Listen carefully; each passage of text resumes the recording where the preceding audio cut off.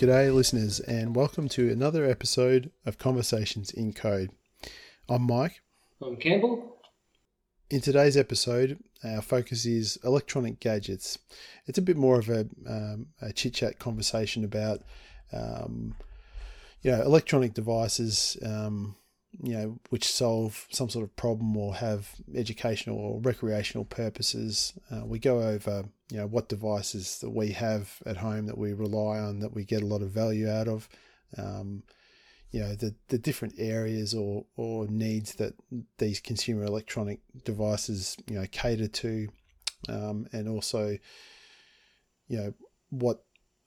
what particular aspects of these devices interest us, and which ones we're keen on having a tinker with, and also we go into our wish list of devices that don't exist, but we think might be cool ideas if they were able to be brought into being. So stuff that can actually be created with today's technology, basically. Yeah. So we hope you enjoyed the episode, and with that we'll get into it. Okay.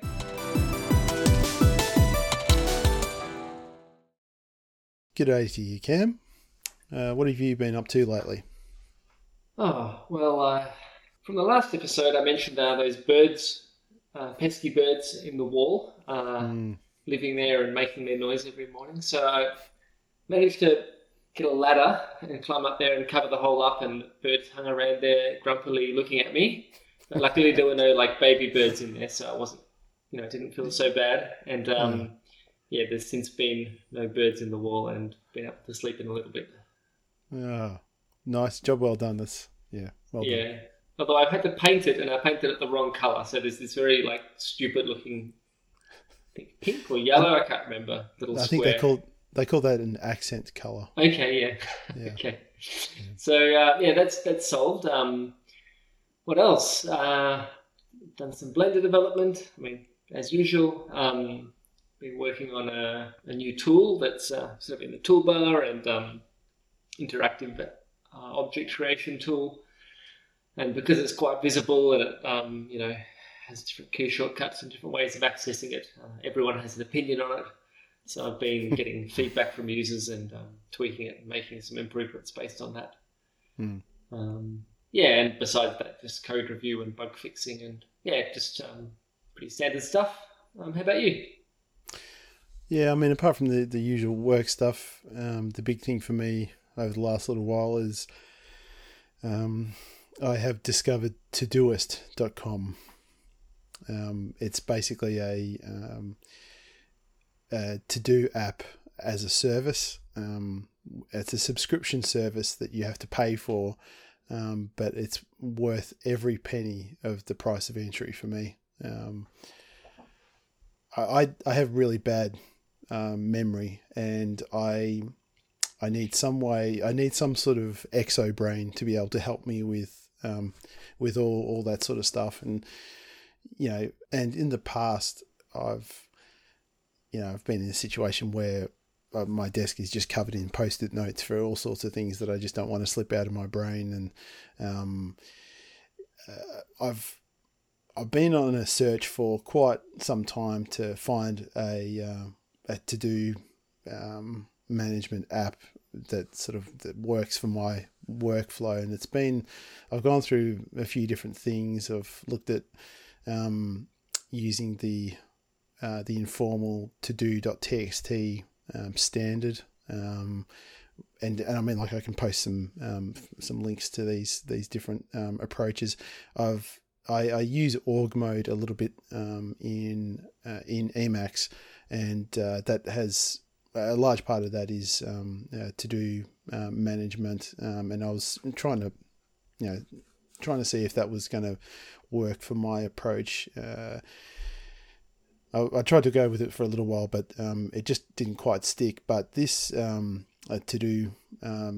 Todoist.com service, it's really good because it's got native apps on Android and iPhone, and that's where I do a lot of my adding of to-dos. It happens on my smartphone because that's what I've always got with me wherever I am.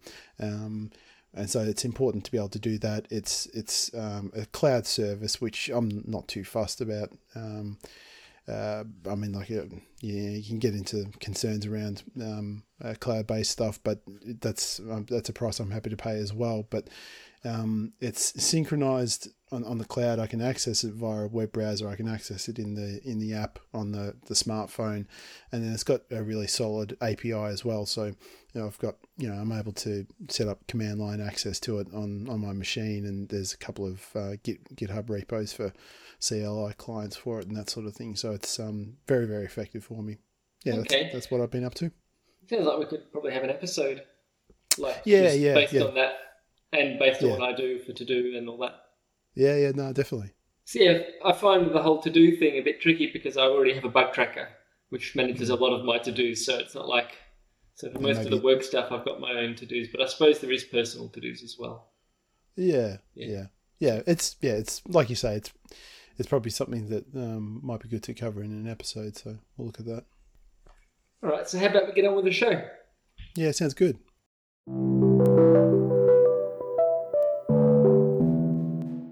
So for today's episode, this will be a little bit more of a chit-chat sort of show, but we sort of thought that, we're both interested in technology. Our normal focus in this show is on technology tools and tool chains.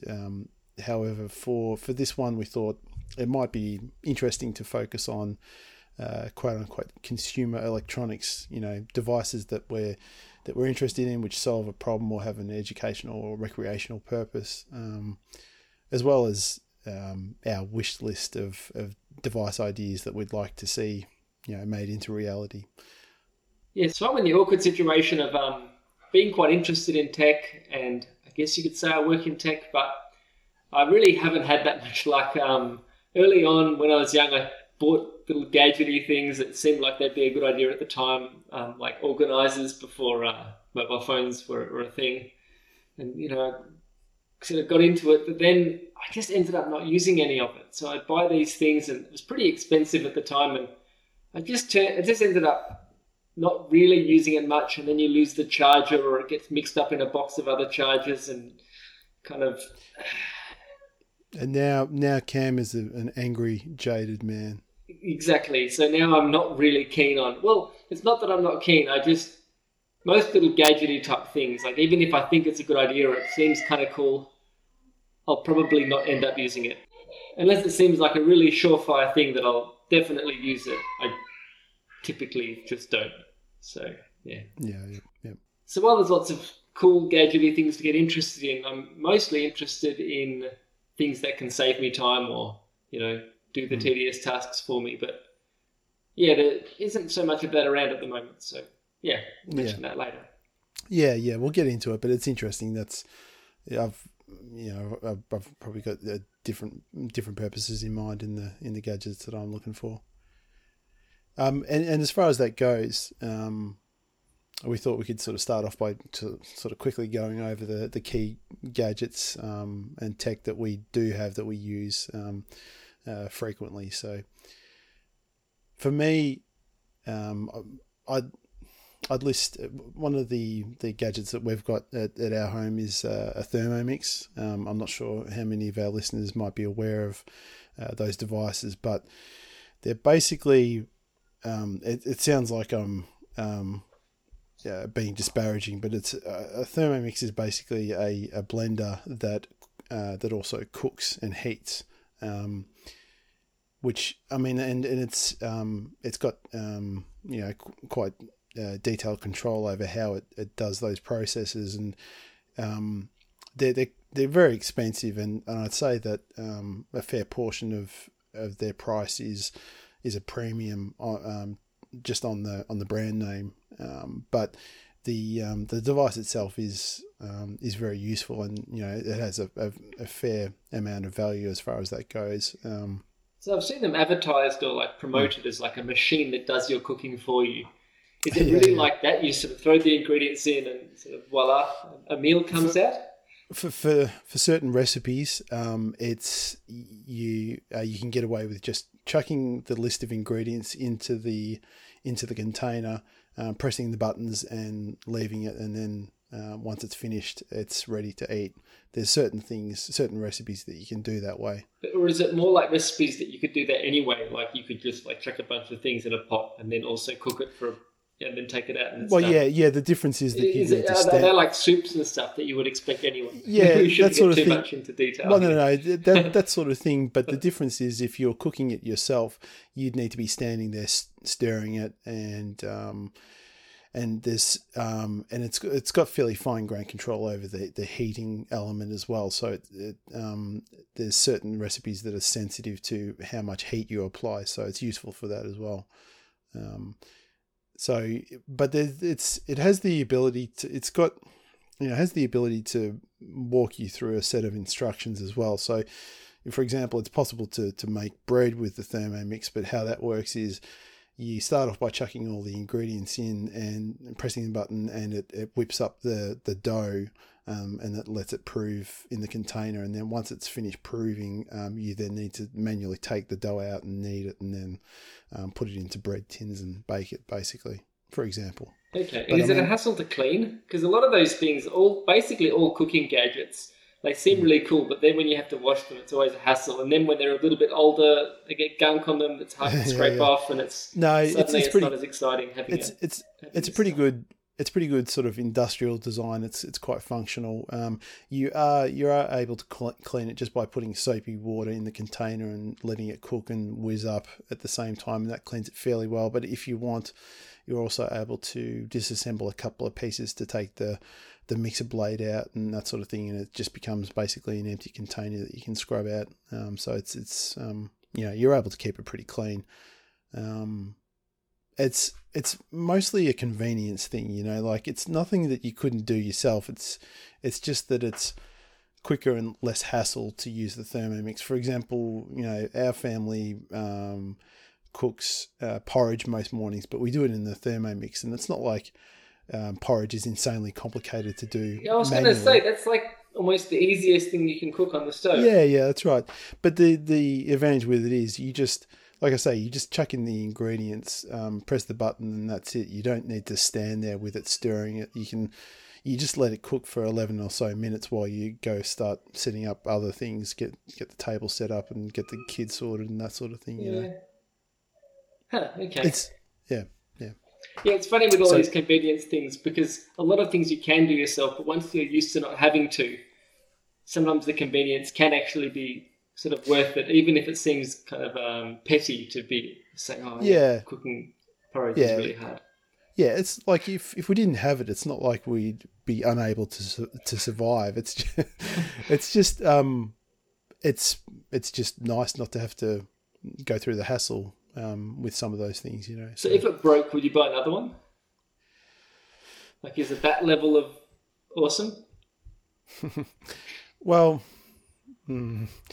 yeah. I mean, my answer to that, my wife's answer to that might be different, but if it broke, I'd personally be interested in looking at some of the alternative brands of cooking blenders, of which there are a few. I'm not like, Thermomix has got the reputation as being the best in class, and that might be the case, and that's why it's so much more expensive. But there is a fair price difference between the Thermomix and some of the other options. So I'd personally be interested in looking at other options, but I'd be willing to look at getting another device to replace it. Okay, so you would actually want to have one, because that's kind of a test. Sometimes you buy these things and they seem like worth having, but if they break, Yeah, that's right. Yeah, like I say, if we weren't able to get another one, it wouldn't be the end of the world. But yeah, if the price was right, I'd still be interested. It's not like you go on a holiday and you're like, oh my gosh, they don't have a Thermomix. Oh, we have to go back to the dark ages and cook ourselves. That's right. Yeah. Okay. Yeah. Actually, and that's a good point. That makes me think of something that I didn't include in the doc here, but probably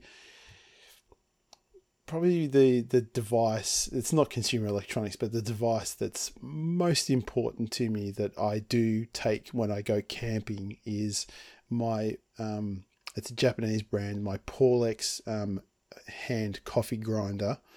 And I'd also take my Vietnamese coffee maker to brew a proper cup of joe, because there's no excuse to, have the sort of caveman coffee that that some people put up with when they're camping. So that's the key one for me, especially now that I'm working from home a lot more. That equipment's very important to me. But I mean, apart from that, the other devices I've got a couple of what I call retro computers that I have left over from back when I was a kid, and that's a bit of an area of sort of hobbyist interest for me. I class as consumer electronics, even though they're old. And then beyond that, the really functional stuff that I have inside the house. One example is the Chromecast, which is really good because it's fairly agnostic. It's most of the apps that I have on my phone that do any sort of video are able to stream to the Chromecast. So whatever I've got playing on my phone, I can just throw it up on the big screen TV at home, and it's not like I say, it's fairly agnostic. It's not like a locked-in ecosystem or anything like that. And then beyond that, the key device for me would be my smartphone. It's just when I'm out and about and not at home, that's just it's the device I use to listen to music, to like I say with Todoist, to add to-do tasks, obviously make calls and all the rest of it and communicate with people. But it's browsing and videos and all that sort of stuff. It's just so multifunctional. It's I could survive without it, but I wouldn't enjoy it. Have you tried? No, but I don't need to. I just know that I wouldn't. Yeah, so that's my list. How about you, Cam? So obviously my computer, programmable keyboard, it's pretty gadgety. We did an episode on that. We did an episode on those. But besides that, I don't really have that much gadgety stuff. I've got a webcam recently, if that counts, just to do for meetings on my computer. So I also have an MP3 player which runs Rockbox, which is a firmware you can install onto some MP3 players. And that's quite nice because it's just a dedicated device, plays MP3s, of course, but it has quite a lot of features that are good for listening to podcasts and really long audiobooks. So you can sort of quickly scroll into the middle of an 8-hour audio file and bookmark things. So when you turn it on, it's playing exactly where it left off. If you pause and play, it jumps back a few seconds so you don't miss the bits in between. It's, little features, but it's quite nice. You see, if you had a smartphone, you wouldn't need to have a dedicated device just to listen to stuff. Yeah, but it's tiny. I can just go for a run, clip it to my pants, and it's I turn it on, it's playing what I was listening to. I don't have to click on the app and open it and be distracted by notifications about emails I've got. Well, you can turn notifications off. Yeah, but come on, people don't. Yeah, and it's just an app on a smartphone. You don't need to have a separate physical device for it. Yeah, but you haven't counted this big plonky thing jangling around in your pocket while you're running. Come on. Yeah, I know, but yeah. Okay, you can get one of those arm things and slot it to your arm. Come on, I'm going to make your arguments for you. Those things you can Yeah. I suppose I don't do any running, so it's not really an issue for me. But yeah, that's a fair point. Yeah. I mean, I do quite like that it doesn't do anything else. Just a dedicated device that I'm not going to be distracted. I'm not going to stay up late on it. When I can't sleep, I just put something on. And yeah, it's interesting. Doesn't do anything else.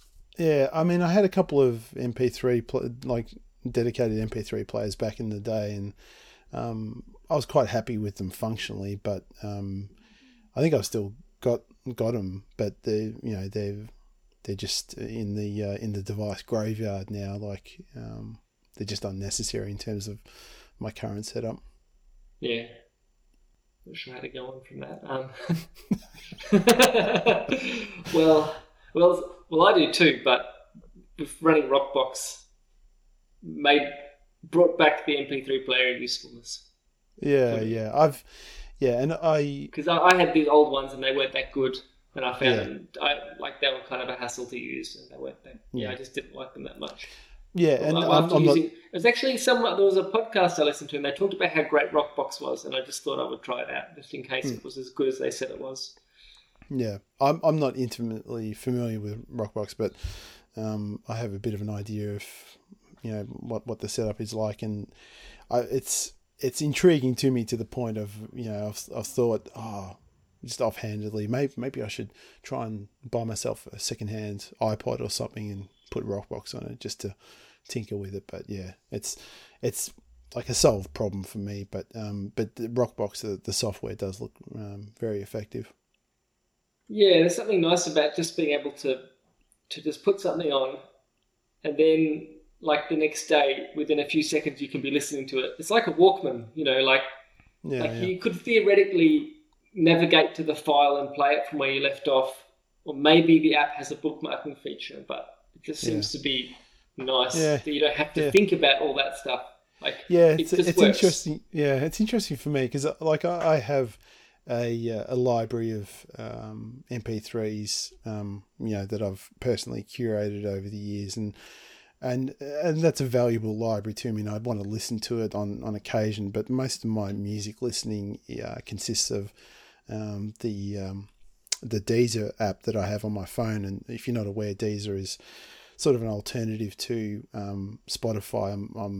I'm not too keen on Spotify, but Deezer is really good. It's basically, it's a streaming music service, and the beauty of it is that it's like a radio station where it's not as deterministic as a library of music is, because you know exactly what's in that library, whereas with streaming music it can be a bit of a surprise what comes up, but at the same time it's tailored to what your tastes are. So I listen to that pretty much every day while I work, and it's very good for me.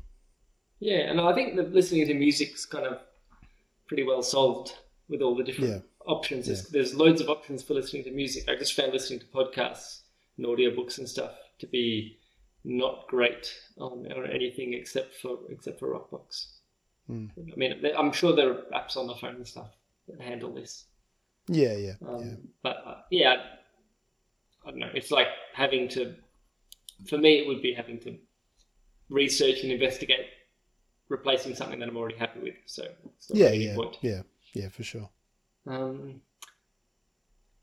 Any other devices? Oh yeah, and the last one is a massage gun. A massage gun? I don't know if you meant to call them a massage gun. I've seen them called that. They look a bit like a gun, some of them. So that sounds a bit harsh. They are kind of harsh. They're these massage things that pummel your flesh extremely fast. And at first I was just thinking this is awesome, because I like a good strong massage, and asking your wife to get her elbow right in there and stuff. It feels maybe she's tired or whatever, and it's you don't always have that energy, so it's massage gun. She just has to place it on your back, and it's like a jackhammer on your back. Oh man, it's pretty good, but it goes so fast that you kind of get itchy, if you have chilblains. Yeah. You get really cold, then you go in hot water, and you can feel feel your skin. Your skin gets a bit itchy because of I don't know why it does, so I'll have to look that up. But no, anyway, chilblains. I know what you mean. Yeah. So it does that a bit, and that's not ideal. It just can you change the frequency of You can, but it's either extremely fast or ridiculously fast. It doesn't have a slow speed, and it's like using a power tool on yourself. So you've got to be careful. You could probably hurt yourself with it if you'd I don't know, put it on your face or something. It does sound a little bit dangerous, yeah. Yeah, but it's good too, but I've only had it for a little bit. So I thought I'd just mention that. I'm not exactly promoting it. It is pretty nice though. Yeah. But I don't know, having a really good massage isn't quite the same thing, because it's vibrating your muscles rather than pushing really hard into certain bits that need to be massaged. Well, yeah, we'll have to get another report from you after you've had a bit more time with it, and sounds like that'll either be a product endorsement or some sort of public service announcement. Yeah. But it's all right. At first I was like super happy with it, and now I'm a little not quite sure.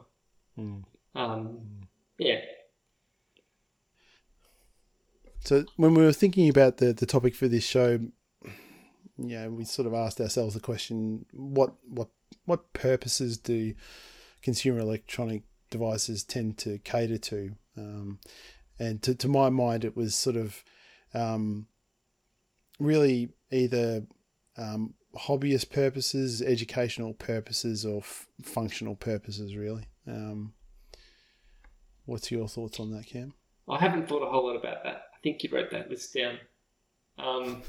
I mean, I don't know if it's necessary to split them up like that, but we can. I don't mind. Well, no, I mean, hobby definitely is its own category, particularly with all the whole maker movement. Yeah, that's a pretty big field. But I suppose educational too. But I mean, functional, is that like everything else? Is entertainment functional? No. The function of entertaining. Sorry, yourself? I should say, hobbyist purposes, educational purposes, functional purposes, and recreational purposes. Oh, okay. This one. Okay. Yeah. I mean, the reason I thought about those different categories is I think it's pretty obvious to me that you and I have different things that we're looking for when we're looking into electronic devices that we'd like to buy. I might be mistaken, but I think you tend to look for devices that are what I call functional, something that scratch some type of itch or make things more efficient for you somehow or solve some problem. Whereas for me, I have interest in devices that usually have some sort of hobbyist or educational purpose, and sometimes more recreational purposes. When we were talking before the show, you sort of seemed to indicate that, like I mentioned, the idea of electronic devices having an educational purpose, and it sounded like that wasn't an idea that had really occurred to you. I mean, when I say educational devices, I'm thinking of things like the Raspberry Pi. I mean, a lot of people... I mean, the Raspberry Pi is interesting because it kind of... it can be multi-purpose. People use them for as little workhorse devices for home network stuff and that sort of thing, and home automations and all that sort of stuff. But the Raspberry Pi was conceived primarily as an educational device for tinkering with, and another electronic device or set of devices that I'd heard about a little while ago, which sounded really interesting to me, that I'd be keen to investigate a bit further. They're called littleBits. We can have links in the show notes, but basically the littleBits are basically an open source library of modular electronics devices that connect together with little built-in magnets. So you have all these different modules that each have different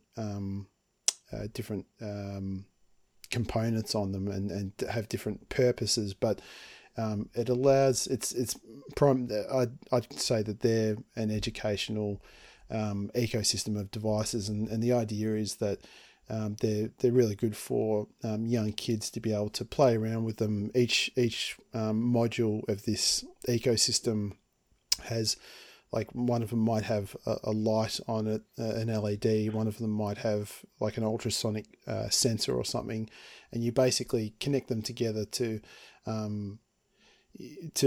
sort of express your own creativity and come up with your own ideas of how to mix and match them together to create something that performs some sort of function. And I'd almost sort of look at it as like an abstraction layer on top of, you know, the basic electronic components that makes it more accessible for kids and people just starting out with electronics to, you know, still express their own creativity when tinkering with it. So yeah, that's something that I found very interesting. Yeah, I had a quick look when you mentioned it before, and yeah, they look pretty cool. I find with sort of kids' electronic stuff, it's either like a kit where you just you put together components someone else gives you, and it doesn't really feel like you're making anything. You're just like following steps, and it's probably fine, but you just, you know, it's like you're building someone else's kit, and then it does whatever they wanted it to do. Yeah. Or it's really, really hard, and you actually like you have to know what you're doing with soldering and voltages and all this, you know. Yeah. So like if it is genuinely sort of like Lego but for electronics, where you just put components together that actually work and do something useful, that sounds quite interesting. Yeah, yeah. No, I'm definitely keen to look into it a little bit more, especially with young kids I've got at the age that they're at. It could be something really really fun to play around with, I think. Yeah, and you said when you said educational electronics, I was thinking like little toys that have beeps and sounds and screens on them. I wasn't actually thinking of like, which, I'm not such a fan of. Yeah, no, our kids are both pretty young, so hopefully by the time they're older, some of this stuff will be really well tested and really, like the things that kids like will work really well, and sort of educational stuff to do with you know, building electronics will be pretty well established, I hope. Yeah, for sure. Yeah, because it's also just like the educational material that goes along with it, and the different kits and the different, you know, the different systems. Sort of the really good ones will get well known and that kind of thing. Yeah, I assume. Yeah. Yeah. And I mean, a sort of a set of electronics devices that are maybe at the intersection of, say, hobby related and functional related is home automation devices. I mean, yeah, home automation is becoming a very big thing in and of itself, and I'm not massively interested in that area personally. There's like certain subsets of that ecosystem that would be very useful for me to have some automations set up at home, but it's fairly particular, the sort of devices and automations that I want to spend my time fiddling with. I mean, for me, the big thing would be, I'm on a little bit of land, and we're wanting to set up a bit of they call them a polytunnel. It's like a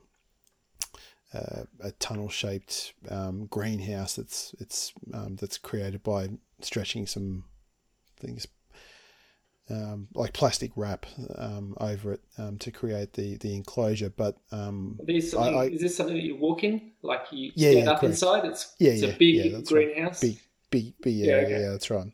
So we don't have that set up, but we want to do that at some point, not too far away. And once that's set up, I'd love to have. I mean, we'll have to dig a trench out to it to bring a water line in, but I'd love to bring out some extra conduit to take data cables out and have it connected into my network, so that I could have some devices and sensors set up out there to be able to control the watering systems, but to be able to take readings on, on humidity and temperature and all that sort of stuff, and potentially, automate actuation of the watering systems based on the data that I'm getting from the sensors in there and that sort of thing. So that's an area that I could see home automation would be useful for me, but I don't.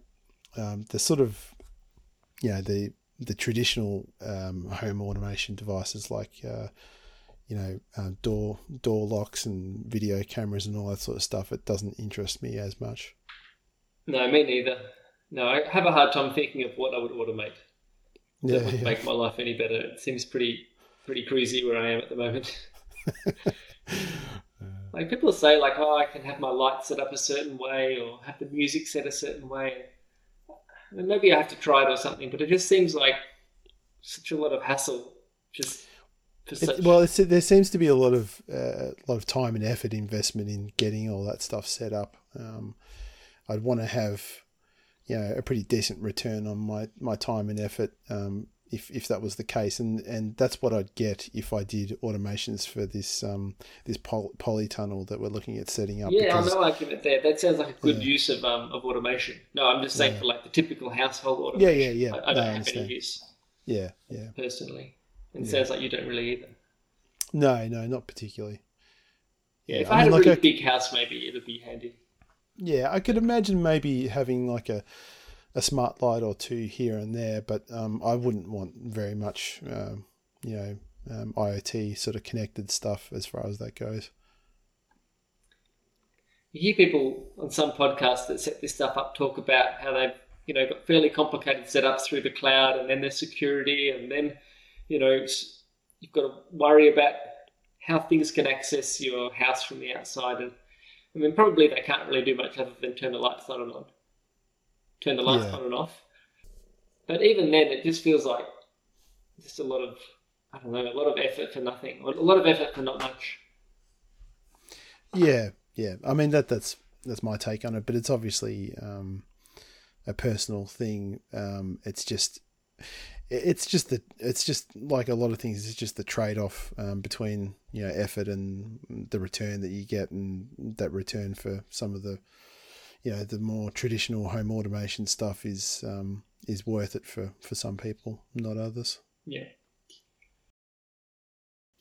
So those are actual devices that we have and are on the market that we're potentially interested in. But I was wondering if you have a wish list of electronic device ideas that aren't a thing that you'd be keen to see made real. Well, I have a bunch of things that I'd like to see made real, but I'm not sure how practical they are. You see, when you mention like all these gadgets and stuff, you say, yeah, but I don't have the time to get into this, or it's too much of a hassle. Whereas I see these gadgets as potential time savers. So I would like it if there were more gadgets that could do chores, that could do cleaning, that could wash the dishes. Before you say dishwasher, I mean like wash all the dishes that you can't put in the dishwasher, which is the problem with having a wife that has nice cookware. Right. She I was wondering what. Yeah. I was wondering what sort of dishes you can't put in the dishwasher. Well, not dishes literally, but like nice pots, I know what you mean. High quality pots and knives and stuff. The stuff that's not quote unquote dishwasher safe. Sure, like I have to do the dishes regularly because things can't be put in the dishwasher. Yeah, like that seems like a problem that could be solved with some sort of dishwashing machine that doesn't just like blast everything with, I don't know, strong chemicals and a lot of hot water. Yeah, but any other method for washing dishes automatically sounds fantastically complex to my mind. It's true, but I mean, it's a problem everyone has. If there was some solution, Yeah. Well, I mean, I'm not arguing with you. Yeah. yeah. It's. I mean, you've probably got a point. That's why it doesn't exist. So that's the thing. Like, most of these things that I'll be thinking of just don't exist. Sure. Or if they exist, they're like very expensive or something. Like this. Yeah. I don't want to rain on your parade, so continue. Yeah. So anything that helps with cooking as well, like just to be able to say, I want this pot to not boil over. Just keep it boiling, but don't boil over. It just seems like a problem that could be solved with some sort of machinery / computer vision / whatever. Yeah. Or just like, I want to cook this toast and I want it to never burn, and it just has to be the right color when it comes out. Well, actually, and that seems like we should be able to have that. And it could cost 10 times as much as a normal toaster, and I'm sure many people would be happy to buy it. Yeah, and I mean, if I can interject just there, I mean, that makes me think of the Thermomix again, because essentially, physically, the two things that it does is it stirs and atomizes, and it heats and cooks.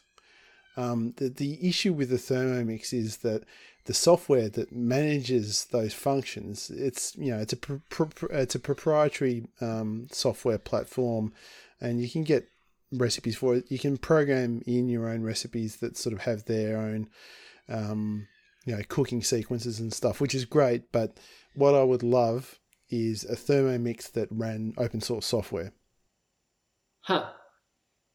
It could happen. Or maybe some of the cheaper ones could have upgradable firmware or something like that. Yeah. But would it make that much difference? Because the Thermomix is good for things that can be blended and made into a kind of sludge. But I'm talking about toast here, or cooking a steak till it's just right. Come on. It would be good if there was maybe an ecosystem of cooking and kitchen devices that had some sort of unified open source software platform that managed them. I mean, you're getting ahead of yourself. I would just like them to exist first. I'm worried about if they're open source or the license of the firmware later. The title of this section was wish list. This is what I wish for. No, this is my wish list. You have your own wish list. So anything that does cooking would be good. And I'm sure there's reasons why computer vision isn't being used for cooking yet. Or if it is, it's not used heavily. Probably having cameras in areas that get extremely hot is really difficult, and they probably break all the time, this kind of thing. But it seems like it should be possible to do. And it might just be a matter of, for consumer devices at least, just timing things in terms of cooking times and stuff. It's a matter of near enough is good enough, and it's just a matter of diminishing returns in terms of the option of having sensors that verify the state of the cook and that sort of thing. Yeah, but things burn like reasonably often when you're cooking. Yeah. Like, not just saying like things burning when you cook them is a thing of the past. It's a solved problem, and you're going to pay this much more. Like, the Thermomix is expensive, and people are happy to pay for it. Yeah, so I think there's potentially a market for it. Yeah. Something that solved the problem, even if it was very expensive, it would have a market. I'm sure there's good reasons that computer vision isn't used in cooking at the moment. It's probably a mix of, it being a bit too expensive, and having all the heat protection for the electronics is difficult, and all the rest of it. So another thing which does already exist, but I would like to see further developed, is automated gardening. I think it would be great to have a robot do all your gardening. And something was developed. I'll put a link in the show notes, but it's a bit more like a big 3D printer than a robot that does gardening. It's like it's got rails, and it goes up and down, and has sort of an arm that plants seeds and cuts things and whatever. Yeah. You've shown me this in the past, and it's a brilliant concept. Yeah, definitely. Yeah. Yeah, so it'll be good to see how it's progressed, or if there are better alternatives that have since come about. But I think it seems like it's a... Sorry, I was just going to say just quickly just the basic principle of the system. It seems like if you had the capital to get all the required equipment, it seems like it's the sort of thing that could potentially be built and run in a DIY capacity. Yeah, and it seems like the sort of thing that you could just set up and mostly leave as is, and let it manage the garden, and if it could actually get rid of the weeds and the pests and stuff, that kind of thing would be pretty cool. Yeah, for sure. It also seems like at a sort of a good level of complexity as far as these things go, because the problems they're solving aren't so hard.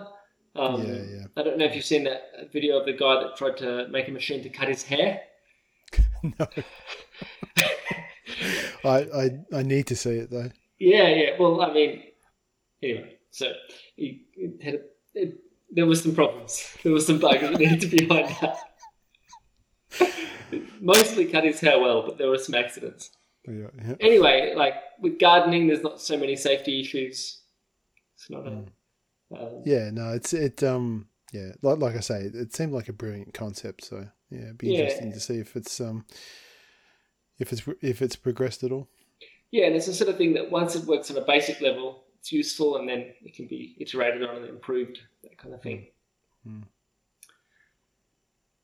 All right, and your wish list, Michael? Well, I don't really have a wish list as such, because for me, the devices that you're interested in, your wish list is based on stuff that makes things more efficient for you, or it fulfills some sort of practical function. And like I say, it's one of those categories I mentioned. It's it's more functional devices that you're looking for. Whereas for me, I tend to be interested in electronic devices that have either some sort of recreational, educational, or hobbyist sort of value. So that's the sort of stuff that I go for. And as far as that goes, I don't really feel the need to have a wish list of devices that I'd like to exist that don't currently exist, because for me, from what I've seen, there's so many cool ideas out there, so many brilliant devices that I would love to get into and really explore and hack on and tinker with, but I just don't have the time to get into all of that sort of stuff. And I with the hobbyist pursuits that I have at the moment, that I'm already spread too thin, as personal resource wise. So I have to be careful about what platforms or systems that I dip my toe in future, because I don't have the capacity to get into too much more stuff. So for me, the wish list stuff is more a matter of stuff that already exists that I find interesting, and I try and limit myself to just window shopping, watching YouTube videos about these devices and all the cool stuff that they can do, but I don't really have the time to get involved with them, basically. Yeah, I feel similar. Like if I had like spare time just to mess around with sort of fun electronic stuff, there'd be a lot you could do. Yeah. And I think that's a great thing, that, we especially, that we live in a day and age now where there's so much awesome stuff out there available for people to get involved with, and people to invest themselves and their time in. It's nice to, be in the position where the main problem you have is basically just trying to be careful about being selective and which ones you choose to become involved with, so it's a good situation to be in. Yeah. So yeah, I mean, like, that's probably a good note to sign off on. So hopefully it's been an enjoyable listen, and we just want to say thank you for joining us for the conversation. If you'd like to listen to previous episodes, you can find them at our website, which is conversationsincode.xyz. For any feedback, suggestions, or other thoughts you might have, you can email us at conversationsincode@gmail.com. We'll catch you next time. See you, Ken. Later.